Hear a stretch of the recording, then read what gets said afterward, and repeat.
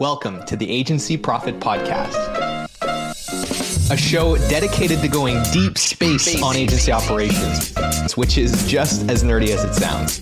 I'm your host, Marcel Petitpoff. I'm the CEO of Parakeeto, a firm that helps digital and creative agencies measure and improve their profitability. Join me as I interview some of the smartest thought leaders and agency owners in our space and go deep into operations, metrics, and all the other things you need to get right so you can spend less time worrying about operations and more time executing on your vision.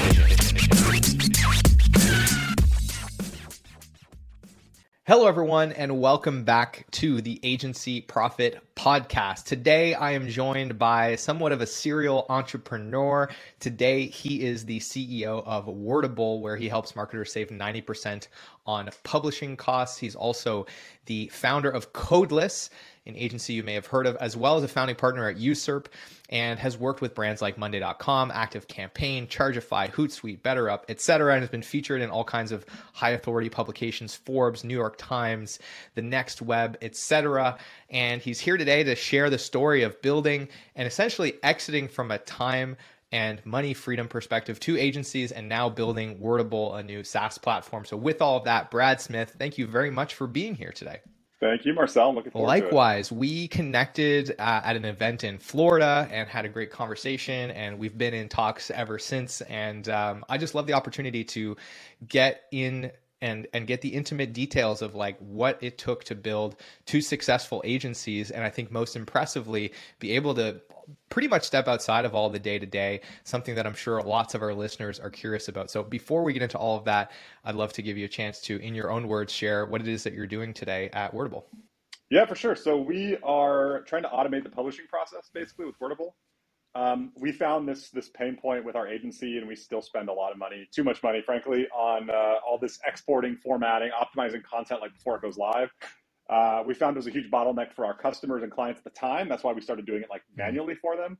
And then we started doing so much volume under that business that it got to the point where we had like a team of people just moving content all day, every day. And if people didn't do it right, it would affect their rankings and results and traffic and all that kind of stuff. So thankfully with Wordable now, we're trying to automate basically a lot of that stuff and hopefully make marketers' lives a little less sucky and give them back, nights and weekends and all that kind of stuff. Awesome, man. So before we get to the story of Wordable and how that, essentially grew out of one of your agencies, I want to go all the way back to what got you into starting your first agency. Tell us the story of your entrance into this space. Yeah, I always wanted to start a business.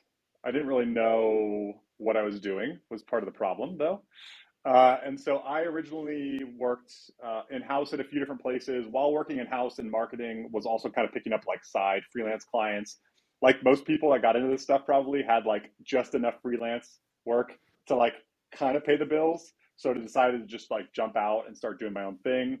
Had to learn the hard way how to sell, how to manage clients, how to collect money, how to like do all the things that actually result in like a successful business, not just like, moving some pixels around a screen.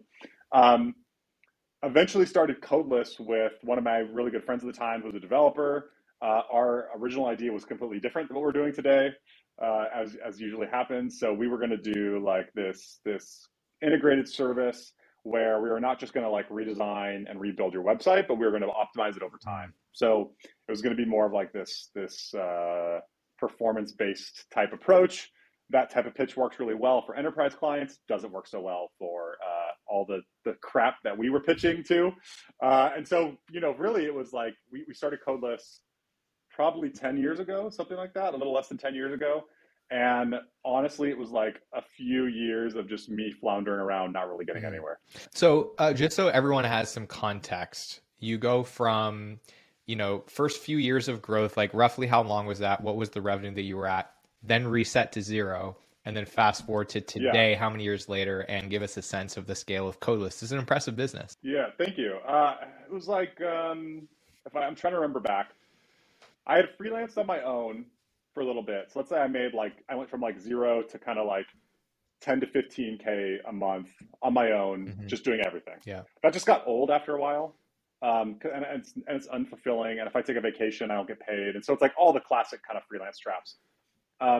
Then from an agency standpoint, maybe we built it up to like 30K a month recurring revenue, maybe a little more. but then it was like going from 30K a month back down to like 0 to 5. Yeah. And again, I had like another person that I was trying to pay and like not alienate and not fire, because I didn't want to get stuck in this trap of like just going back to me doing everything again. Right. So, and then since then, so that was maybe, I'm trying to think back. Let's say it took 2-3 years on my own, then like another 2-3 years originally with Codeless. Then it only took, that's the funny thing, is when you actually like go in the right direction, it only took maybe like 6 months to go back from like 0 to 30K. So you're stressed about like making this hard decision because you're going to see money go to 0. But if you're actually doing the right things, the money comes back pretty quickly. So it only took maybe 6 months. And since then, it's been a lot of growth, which has been great. And now we're doing a few million a year in revenue.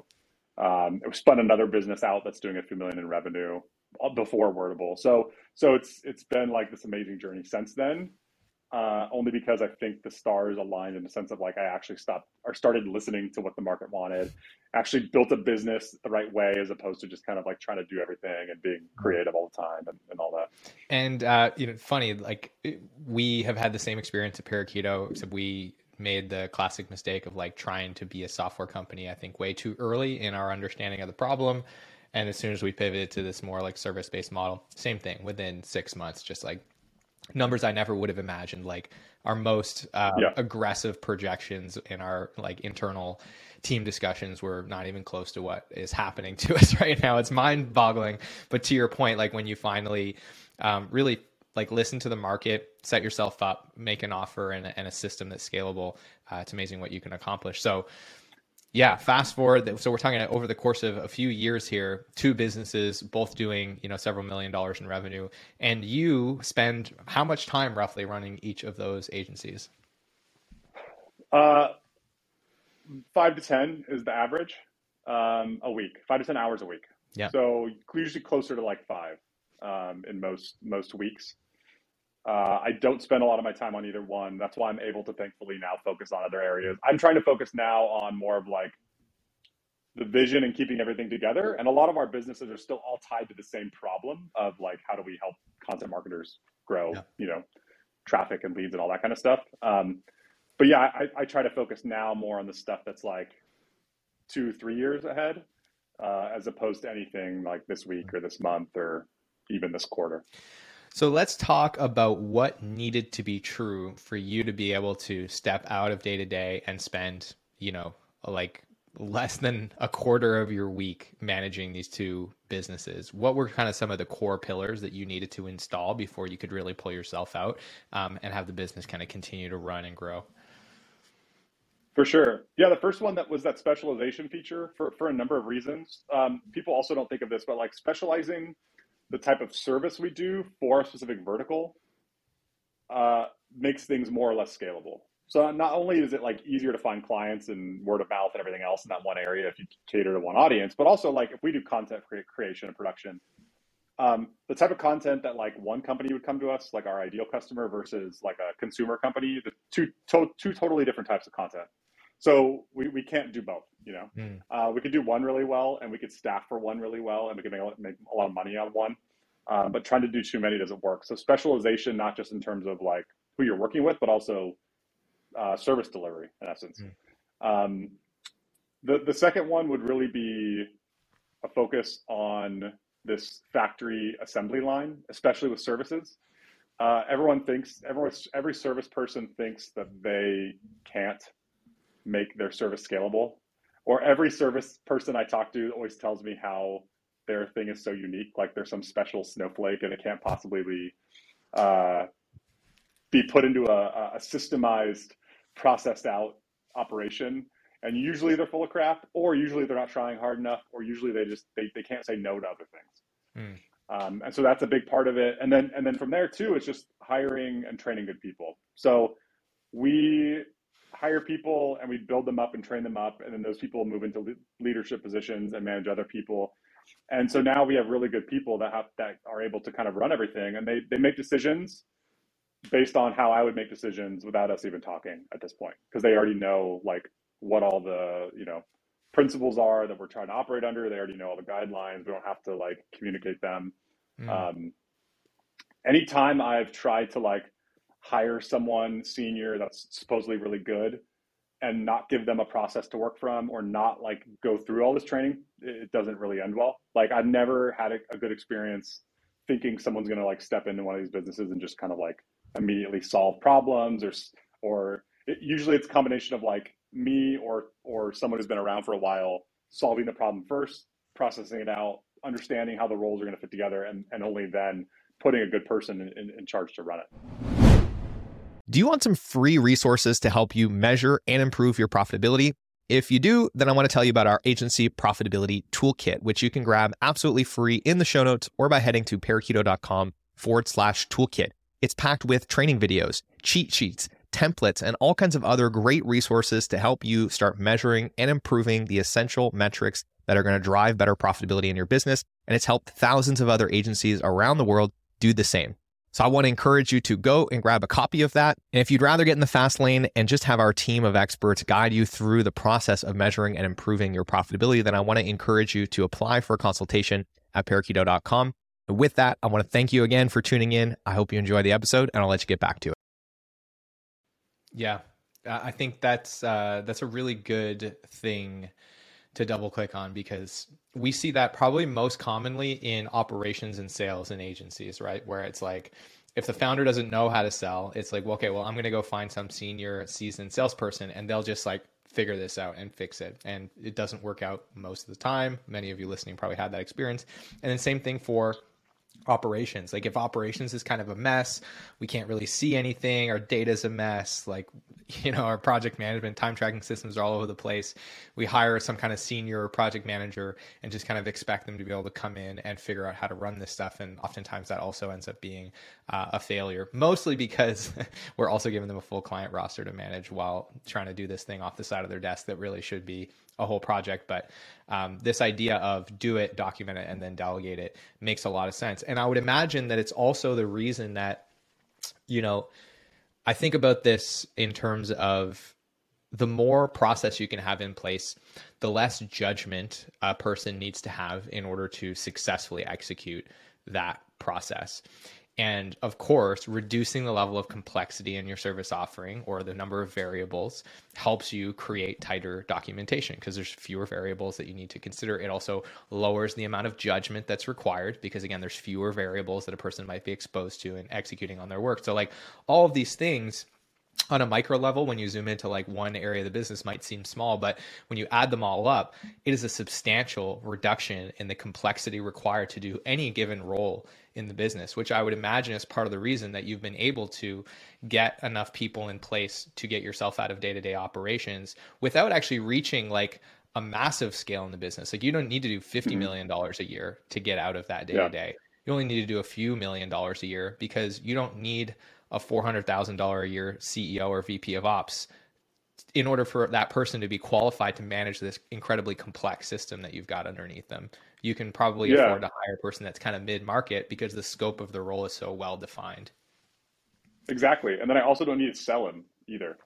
So I've talked to other agencies, for example, a long time ago, even one that expressed some initial interest in acquiring us. And the more I went down that rabbit hole of learning about selling your agency, for me personally, for my own personal goals, it just became almost like selling the golden goose or golden egg or whatever the hell the metaphor is. But essentially, like you are basically getting acqui-hired personally, if you're higher up in the company, to continue doing the same thing for another company as a job without seeing as much of the upside.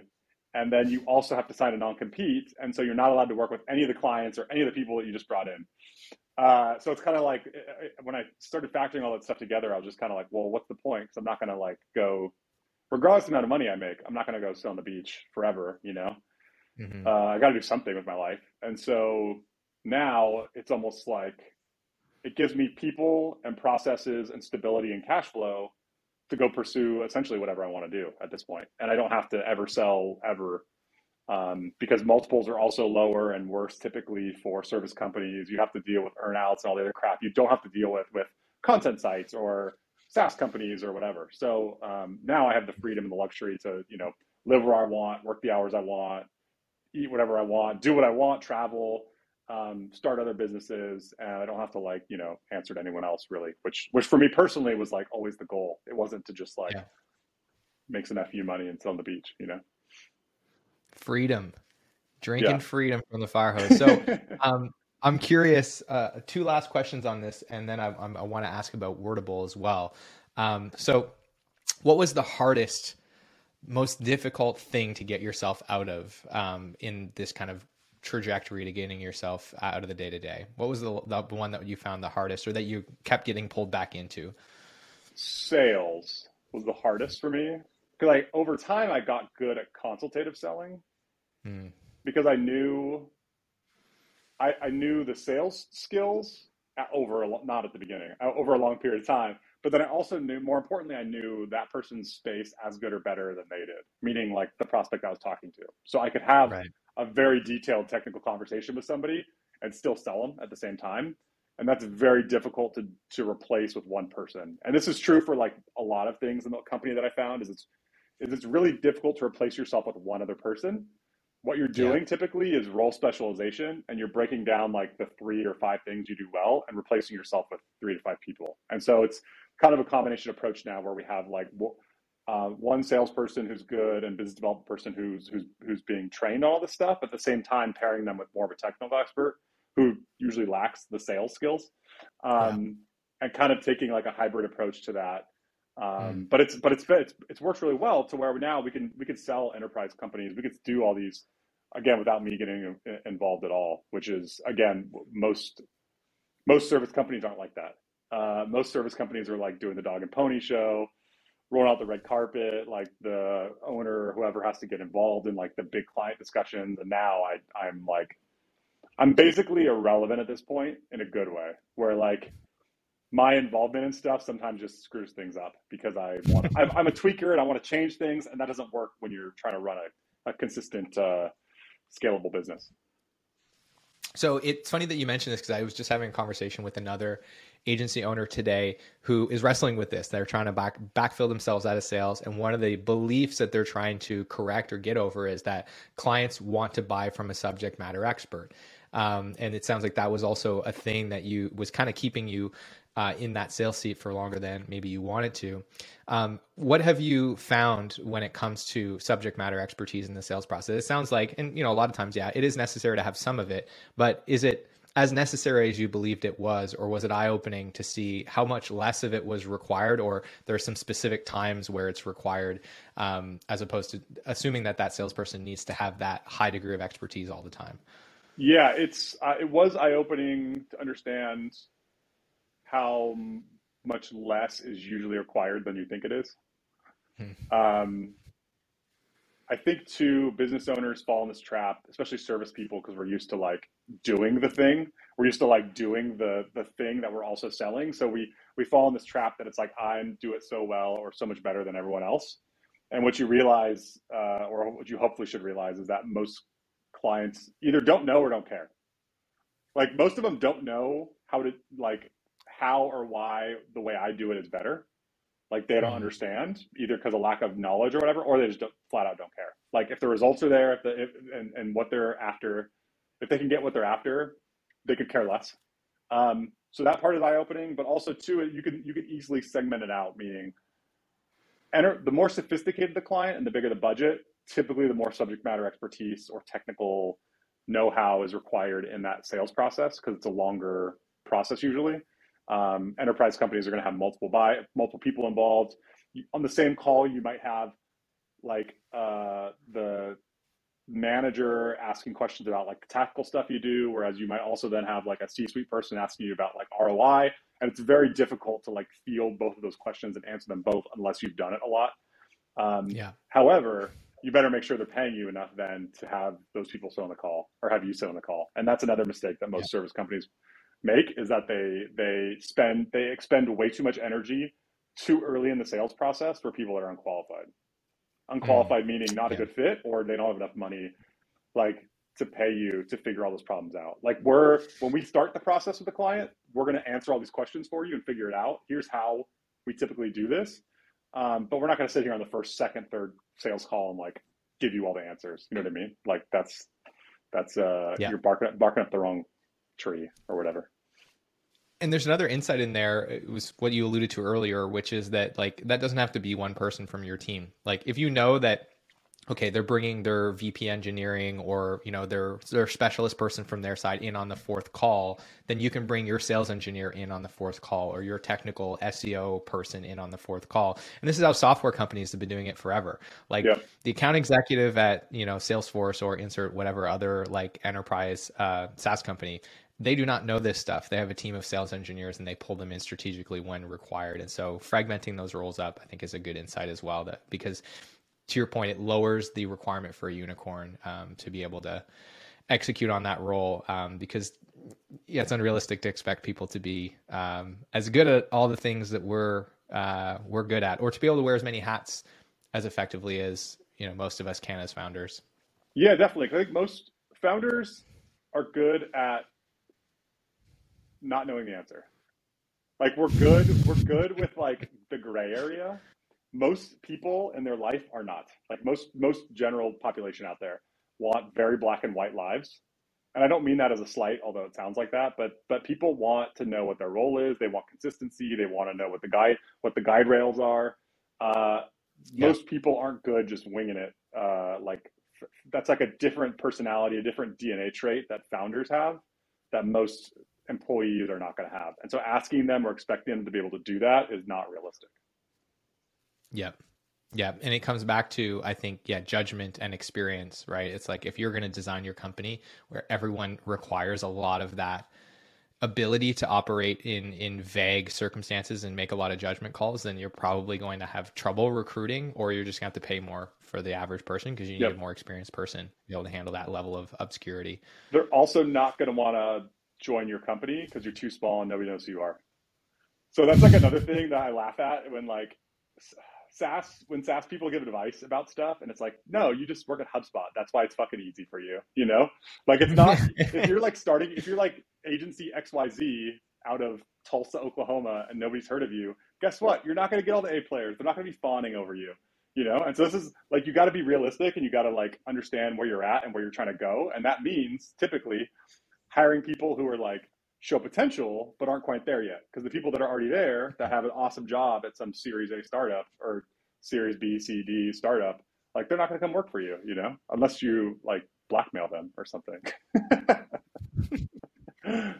Amazing.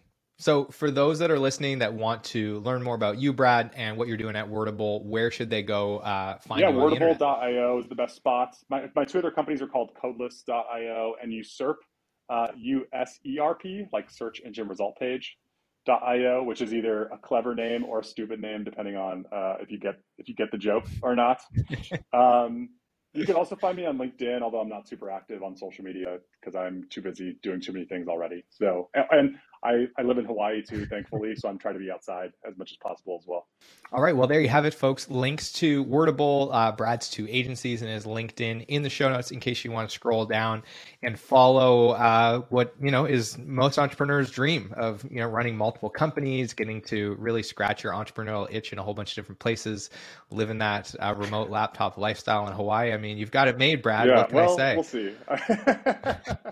I still like to spend a lot of money too, and it's not cheap here. So, gotta keep working for a few more years, I guess. Got to keep it going. Well, I just love the way that your mind works, and I'm glad that you're able to find some time to come on and just share your backstory. I'm sure it was helpful for a lot of listeners. So thanks again for making time. Yeah. Hey, thanks so much for tuning in to today's episode. I hope you enjoyed it. And if you've ever found yourself thinking, man, I get so much value from this podcast, I wish there was something I could do to return the favor. Well, today's your lucky day because you can leave us a review wherever you're listening to this, and it is incredibly helpful. Of course, if you haven't grabbed a free copy of the Agency Profit Toolkit, go and get that. It's got tons of free resources to help you improve your profitability. If you're looking to get in the fast lane and get help from experts to improve your profitability and measure your most important metrics, then apply for a consultation at Parakeeto.com. We'd love to chat with you and figure out how we can help. With all of that, thank you so much for being a listener, and we will see you on the next episode.